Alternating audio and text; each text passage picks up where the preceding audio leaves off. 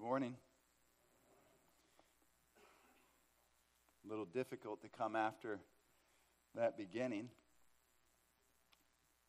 If it was all about me, which it's not.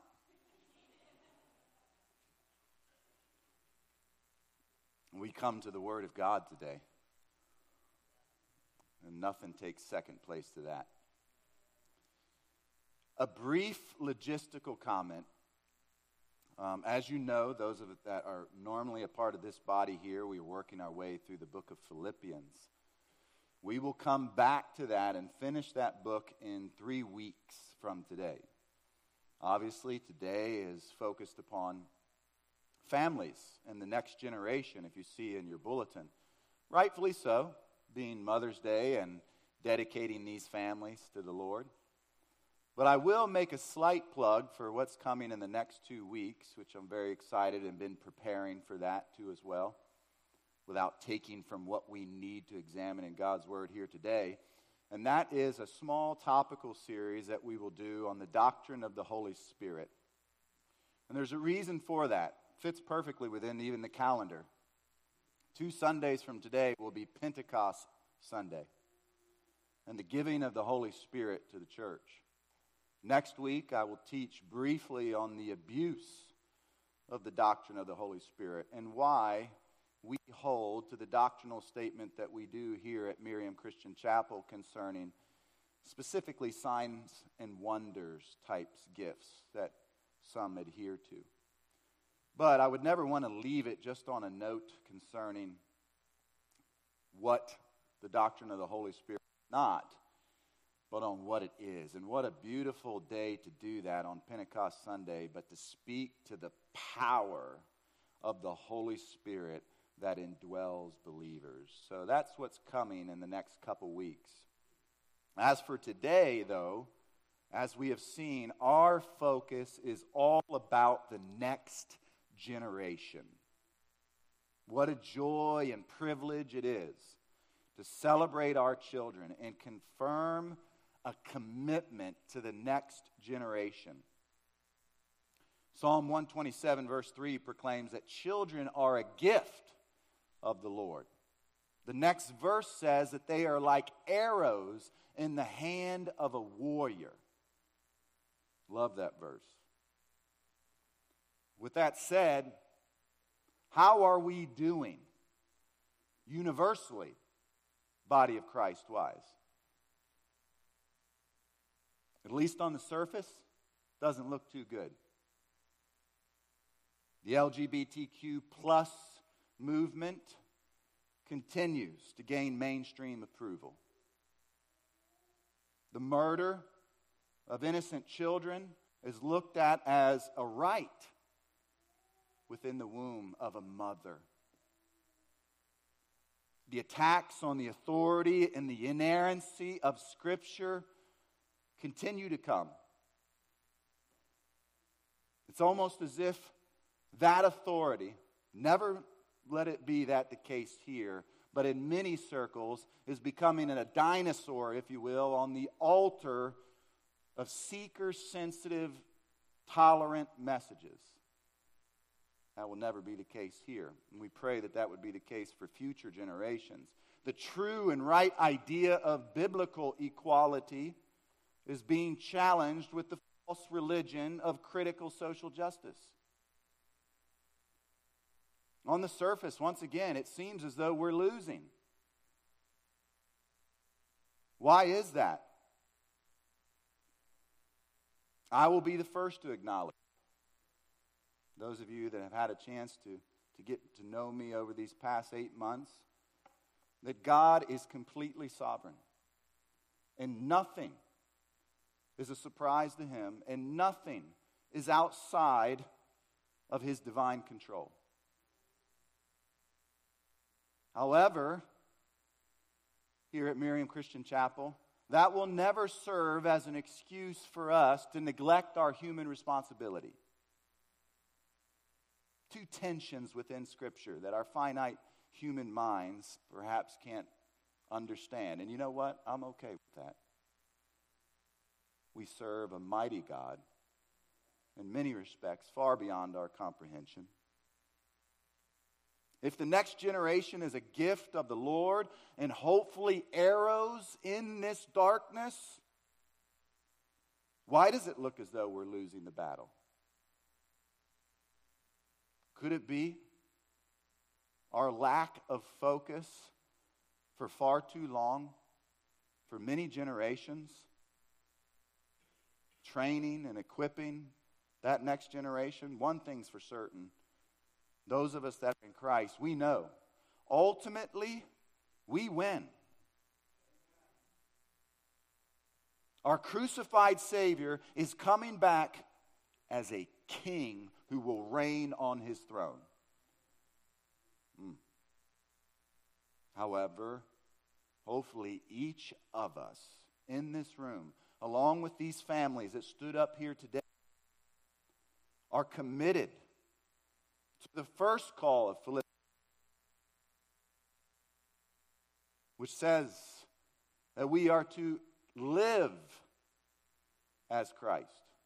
Not only to die is gain. We live with an eternal perspective. Yes, we do. We understand that we are nothing more than strangers and exiles in a foreign land. And we look forward to that day of glorification where we will no longer struggle with sin. But for now, as we are here, we live for Christ with all of our strength, all of our might. Following the great generation of Joshua, what do we see in the history of the book of Judges? But much pain, much suffering, much sin, much judgment.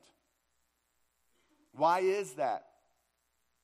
Listen to the words of Judges chapter 2, verses 10 through 12. Following the death of the great Joshua generation,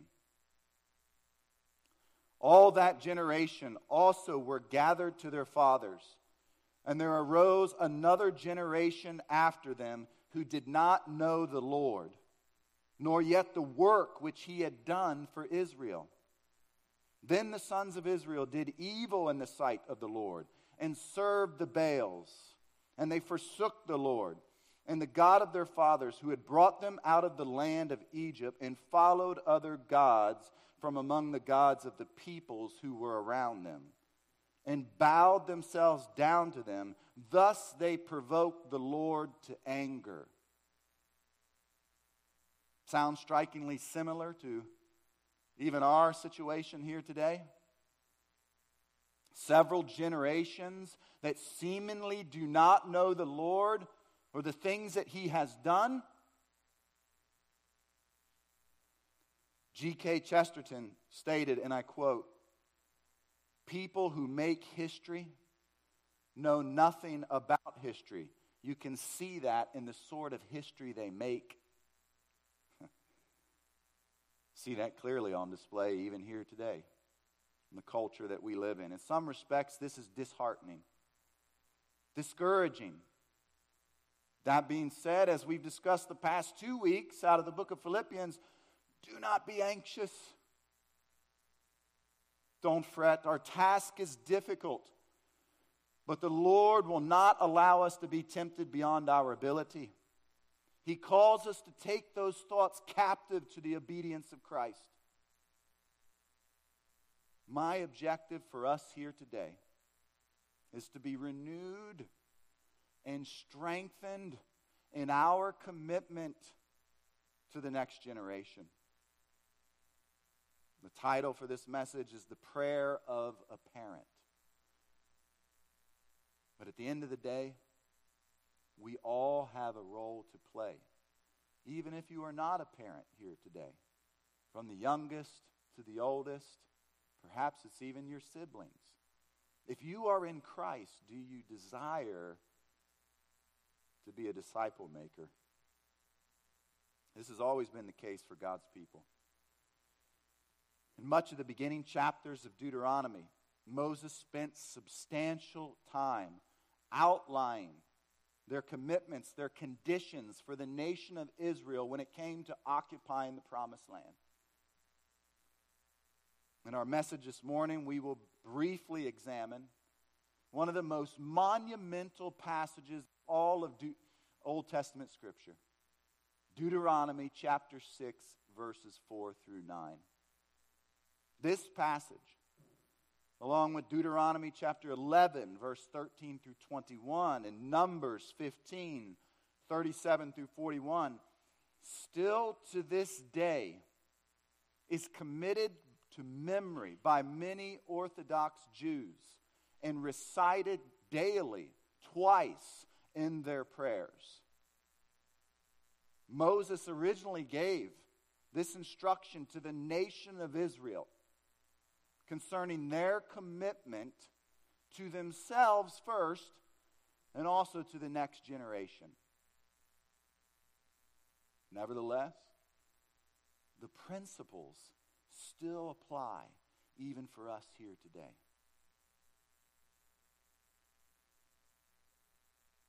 We will look at 4 separate commitments and seek to answer the question, what is our responsibility to the next generation?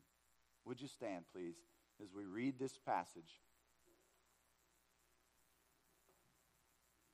from God's Word. Deuteronomy chapter 6, verses 4 through 9. Hear, O Israel, the Lord is our God. The Lord is one. You shall love the Lord your God with all your heart and with all your soul and with all your might. These words which I am commanding you today shall be on your heart. You shall teach them diligently to your sons, and shall talk of them when you sit in your house, and when you walk by the way, and when you lie down, and when you rise up. You shall bind them as a sign on your hand, and they shall be as frontals on your forehead.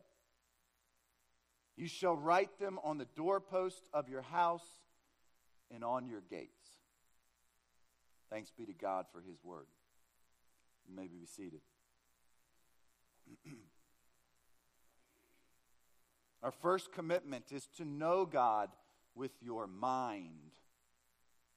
You'll notice in the first 2 verses there, verses 4 through 6, the focus is upon oneself. This is a critical component to us when we consider what's our responsibility to the next generation. How are we to equip the next generation if we are not equipping ourselves? In verse 4, the focus is upon what we know intellectually, or in our mind, if you will. Now, you'll very rarely, if ever, hear me use Greek or Hebrew words from the pulpit. However, at times, this can be appropriate. This is one of these times. 3 Hebrew words within verse 4 have become, and through verse 5, have become widely used and provide some extra insight for us here today. The first word of verse 4, hear. This word in the Hebrew is Shema. It has become very well known not just for the word itself, but for the overall prayer that we alluded to in the introduction. From this passage, Deuteronomy chapter 6, Deuteronomy chapter 11, and Numbers 15. Commonly within Orthodox Judaism, the Shema is these 3 passages of prayers that Jews will commit to memory. Within this verse is actually used as a command. It carries the idea of not just hearing, but obedience as well. So what were they to hear and obey in their mind? The verse says, the Lord is our God. The Lord is one. This is where we see the other 2 common Hebrew words. I referenced 3. Any time that you see within the Old Testament the word Lord in all caps, this is specifically referring to the covenant-keeping name of our Lord Yahweh. Very important for us to understand that as we think about the idea of a covenant. This is the name that speaks directly to that, Yahweh, the God of Israel. Moreover, this word God here is translated from, and many of you have probably heard it, the Hebrew word Elohim. Now, this is important for us to understand as well, because in the Hebrew, Elohim is actually plural in number or collective unity. So what's the point? Why is this important for us in our lives here? As we think about what our responsibility is to the next generation, combine these words with the phrase, the Lord is one, along with the context of the ancient Near East culture, and the picture becomes to take shape. The idea that the Lord is one is certainly one of the grandest statements of monotheism, one God in all of Scripture.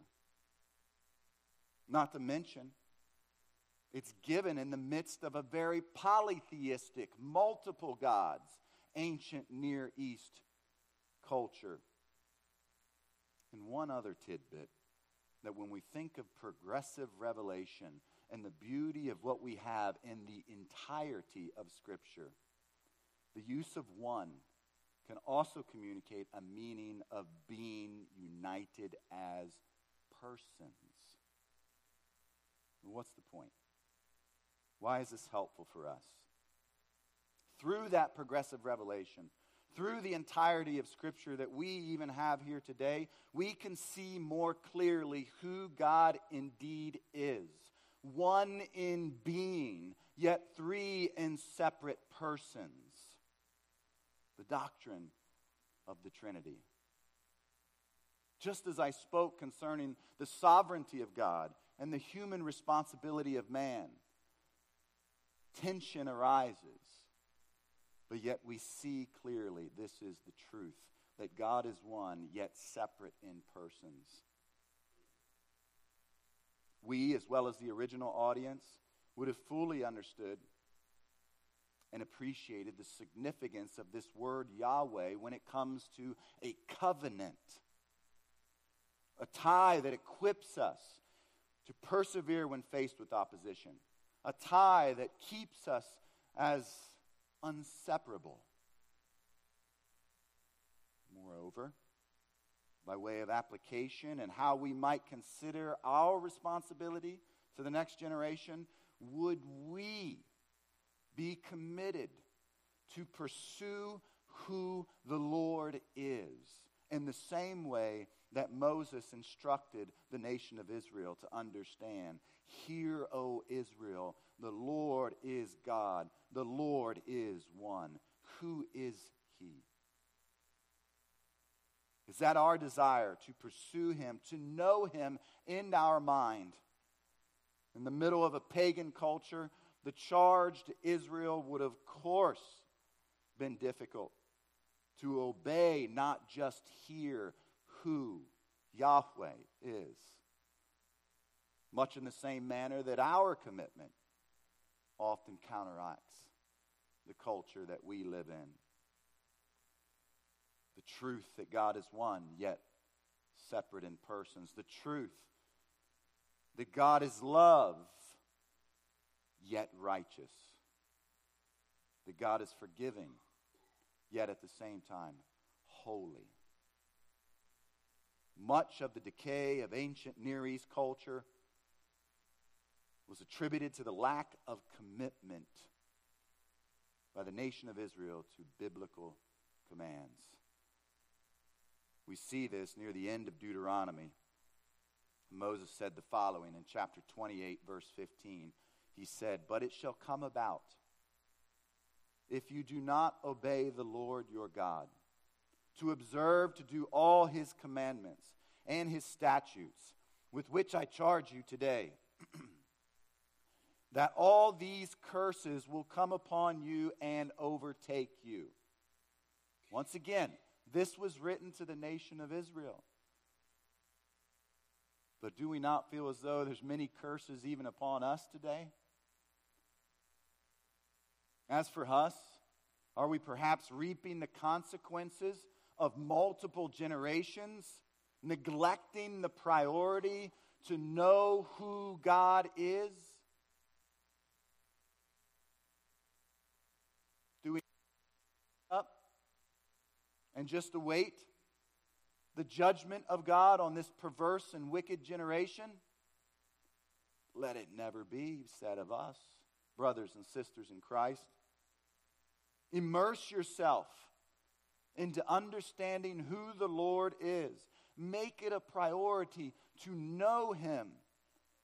As we talked about in Philippians, to know that surpassing value of knowing Him as Lord. If the Lord tarries concerning the rapture of His church, there are still many generations to come that need this from you and me. Before we move to the second commitment, listen to the preceding context of our passage, as it provides a perfect point of final application on this first point. First commitment, to know God with your mind. Deuteronomy 6:2. Moses says the following: so that you and your son and your grandson might fear the Lord your God, to keep His statutes and His commandments, which I command you, all the days of your life, and that your days may be prolonged. That they might fear the Lord. As we consider equipping ourselves to pour into the next generation, would we desire that our children, that the next generation that we have access to, fears the Lord? Proverbs chapter 1 verse 7 says, the fear of the Lord is the beginning of knowledge. Do we desire that? Is that our commitment? Amen. Our second commitment, found in verses 5 and 6, look there, is to know God with your heart, not just your mind. 5 and 6 read, you shall love the Lord your God with all of your heart, and with all of your soul, and with all of your might. These words which I am commanding you today shall be on your heart. And last week, we looked at Philippians chapter 4, verses 8 and 9, and we talked about the difference between learning righteousness, not just in your mind, but in your heart. And how that in turn motivates us to practice righteousness. Of course, we desire that for the next generation, that they might be found practicing righteousness. In verses 5 and 6, the command begins this transition from the mind to the heart. A commitment that does not simply reflect a head knowledge, but an unreserved devotion to the Lord that flows forth from the heart. A special type of love. And this word love in the Hebrew communicates a great relational affection.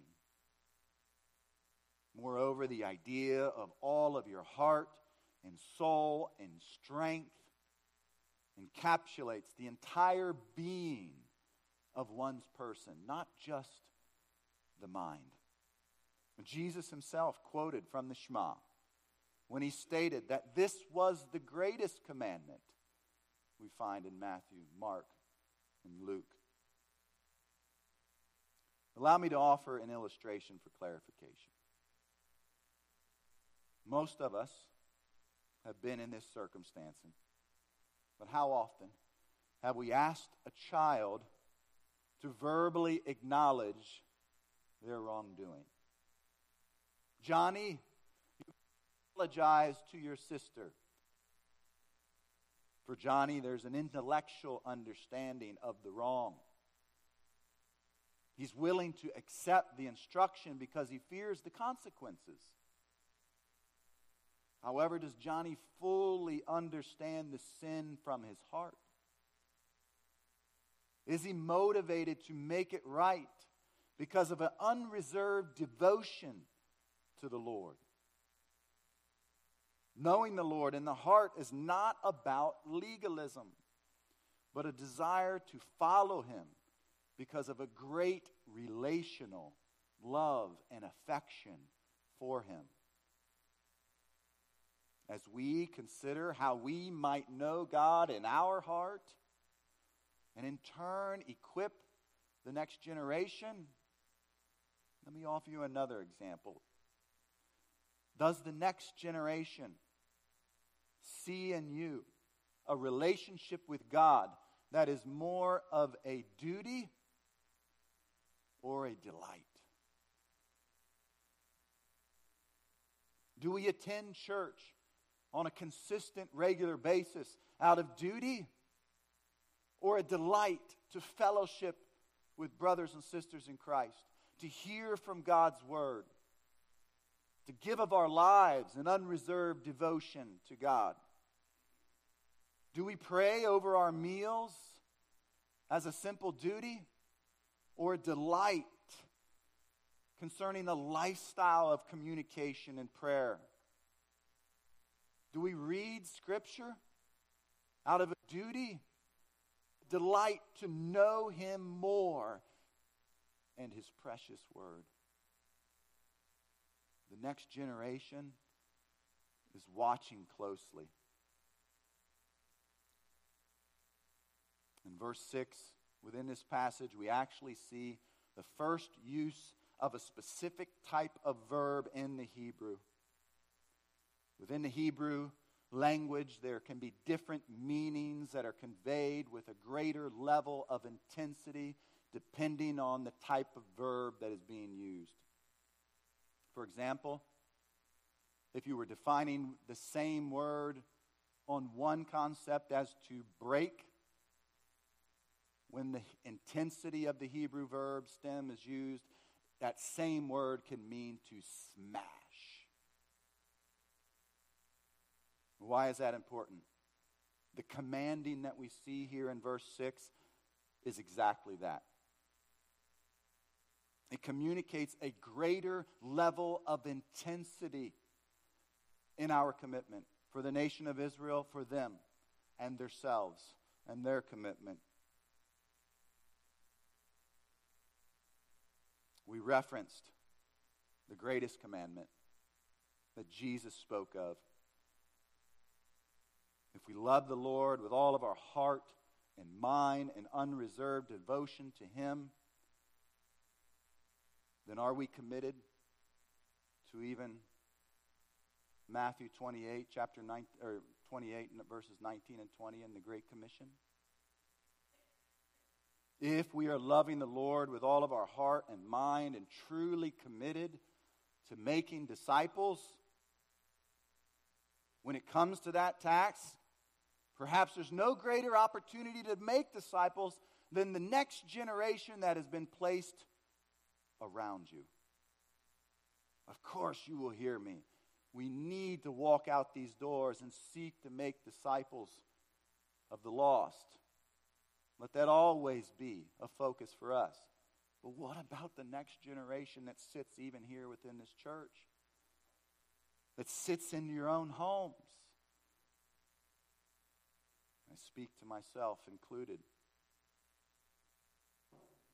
Of course, when it comes to an intense type of desire to do so, this at times can turn into a ritualistic legalism, if you will. In some respects, we see this on display when it comes to Orthodox Jews today.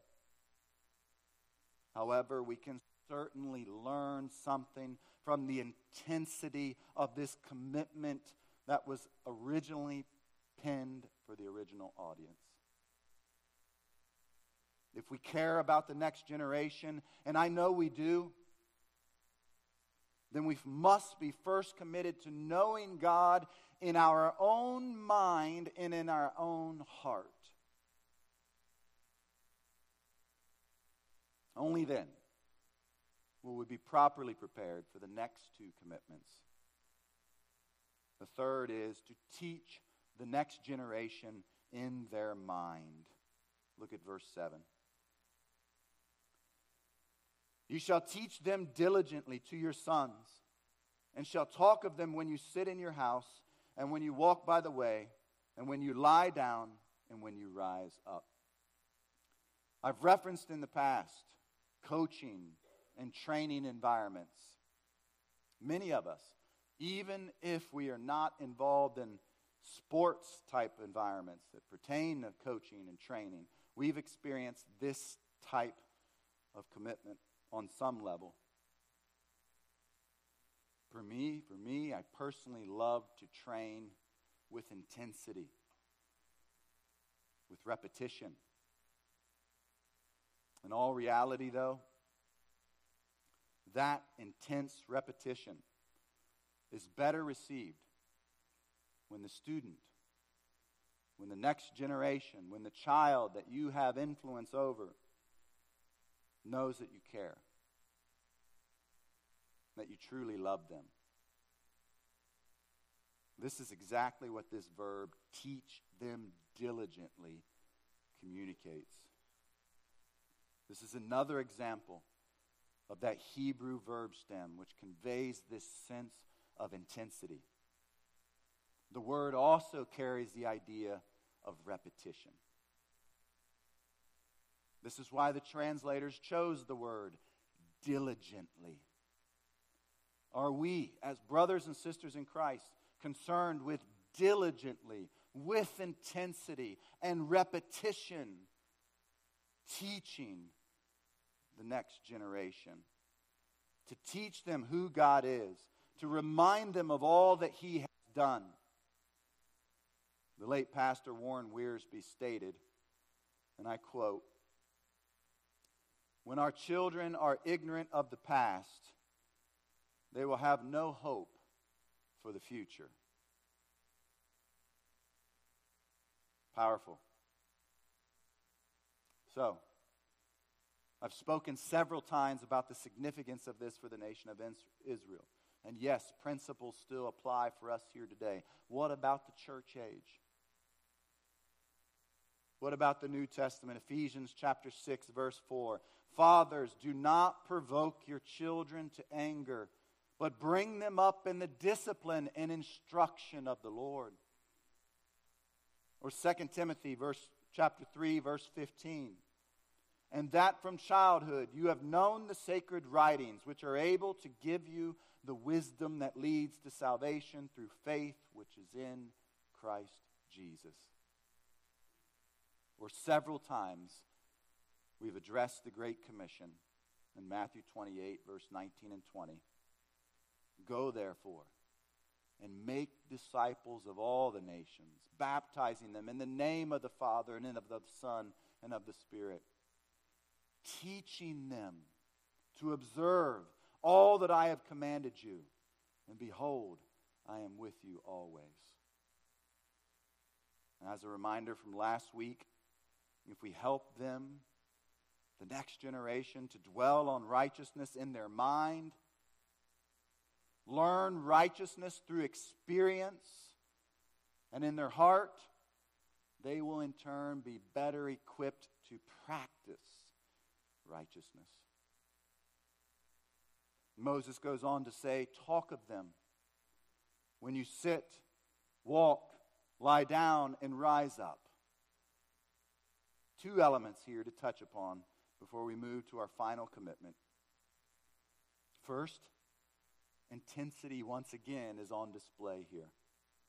In the same manner that it was with teach, that same type of intensity is used for the verb to talk. Teaching needs to be more than living by example. It must involve actual verbal communication. The idea here is that specific words about who God is and what He has done will always be a part of a strong commitment to teaching the next generation. What does that look like? For each of us, that could be different. Whether that is consistent family devotions or child catechisms or conversations that get past the surface to speak to deep spiritual truths concerning who God is and what He has done. Would that be our desire? And by the way, I've mentioned it several times concerning the importance of this, not just for our families that were up here today, or those of you who have children in your home, but for each and every one of us. Listen to Deuteronomy chapter 4, verse 9. Only give heed to yourself and keep your soul diligently, so that you do not forget the things which your eyes have seen, and they do not depart from your heart all the days of your life, but make them known to your sons and your grandsons. Grandparents, speaking to myself there as well. The second element of the back half of verse 7 pertains to this list of when this should be done. The terms of sitting, walking, lying, and rising, all in essence communicate anytime and anywhere is our commitment when it comes to the next generation. Now let me encourage you again, this is not some type of legalistic commitment. When you hear terms like anytime and anywhere, every moment of the day is impossible for each and every one of us. But it still is a lifestyle that is devoted and committed to God through our actions and our words to this next generation. So, let's review. 3 commitments. It begins with ourselves, to know God in our mind, to know God with our heart, and then the third commitment, to teach the next generation in their mind. And as we turn to our fourth and final commitment, many of you have probably know where I'm going, but that is to teach the next generation, not just in their mind, but in their heart. Look at verses 8 and 9. You shall bind them as a sign on your hand, and they shall be as frontals on your forehead. You shall write them on the doorpost of your house and on your gates. In order to properly understand verse 8, I need to give a little bit of cultural context. Keep your place here in Deuteronomy and turn back to Exodus chapter 13.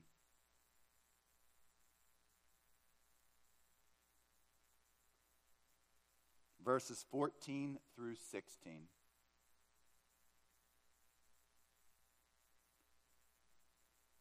And it shall be when your son asks you in a time to come, saying, what is this?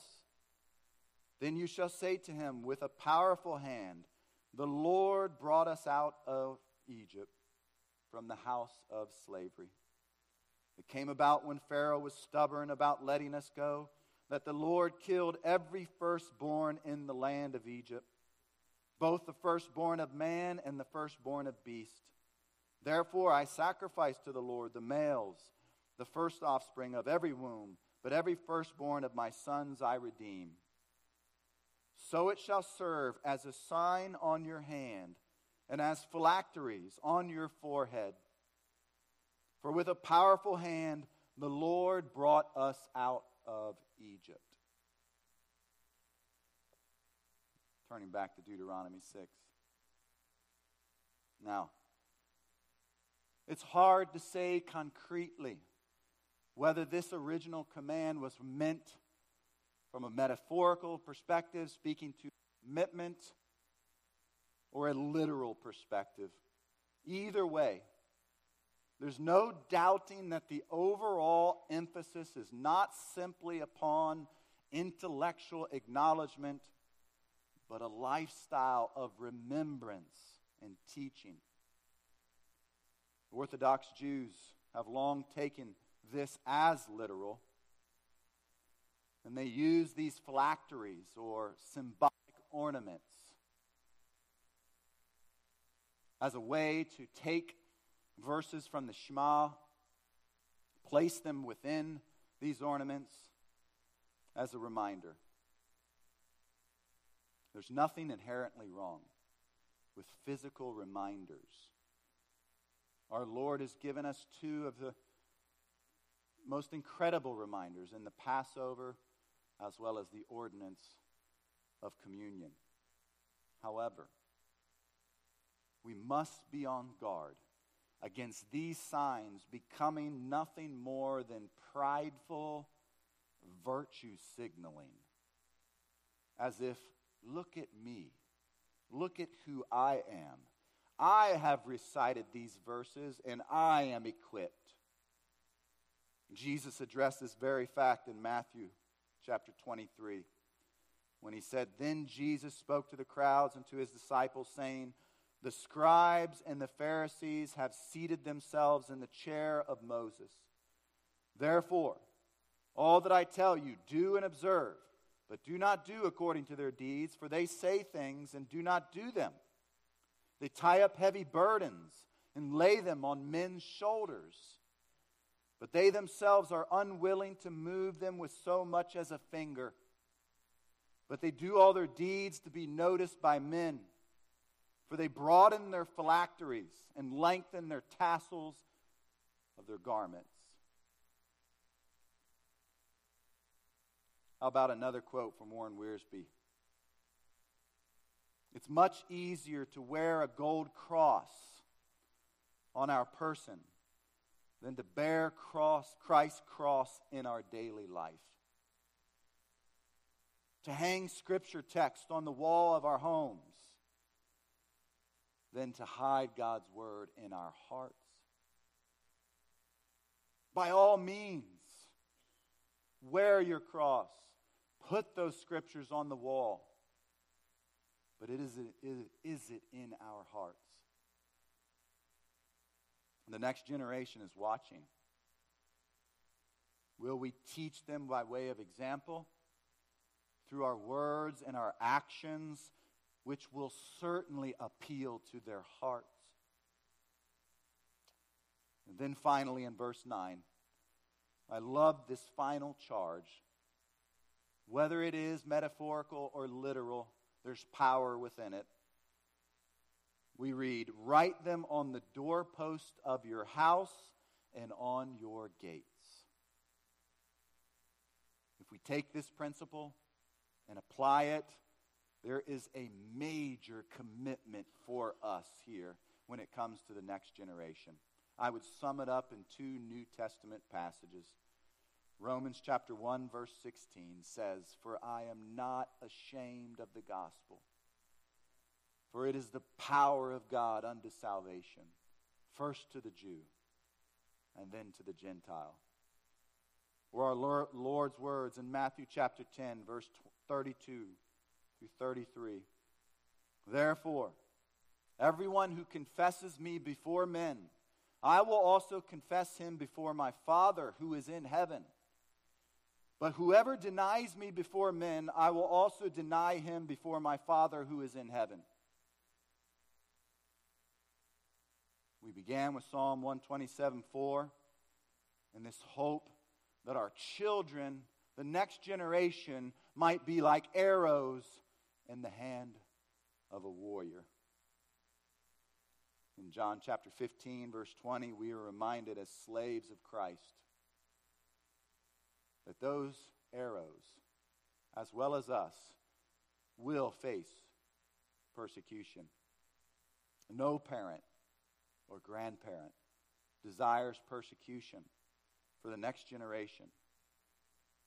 But if they truly follow Christ, division will occur. Are we committed to diligently teach them in their mind as well as their heart, in order that they might be more equipped for the battle to come? The next generation that sees mind and heart devotion and learns mind and heart devotion will be better equipped to stand for truth. better equipped to speak with truth and love to the vices that we discussed in the introduction, to stand against with truth and love the LGBTQ plus movement, pro-abortion proponents, critical social justice, or the attack on the authority of Scripture, or any other lofty speculation raised against the knowledge of God.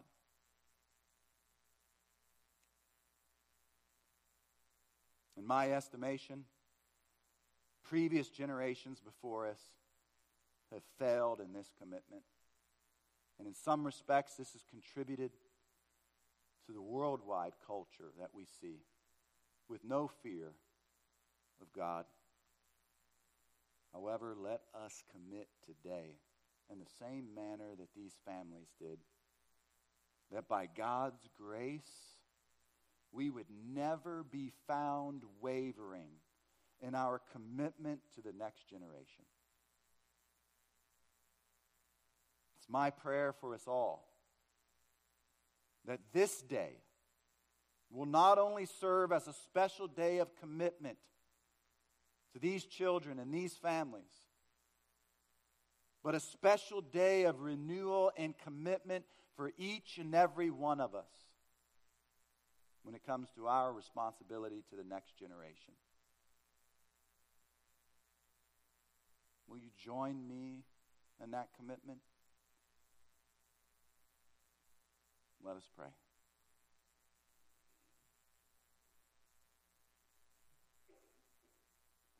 Dear Lord, we hear your word, first spoken within our text today to the nation of Israel, but oh God, we feel the weight of that commitment even for us here within your church age.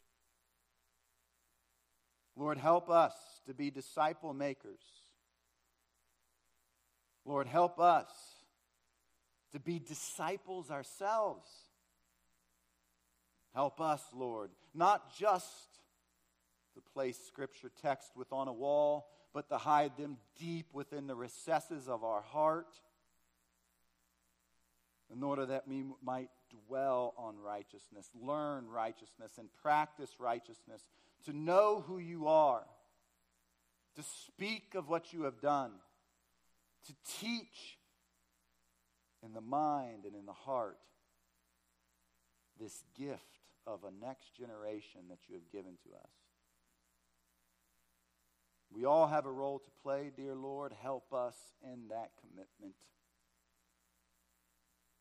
We fall short at times, but by your grace and your strength and the power of the Holy Spirit, we can persevere and we can live a lifestyle committed to you and to others for your glory. In Jesus' name.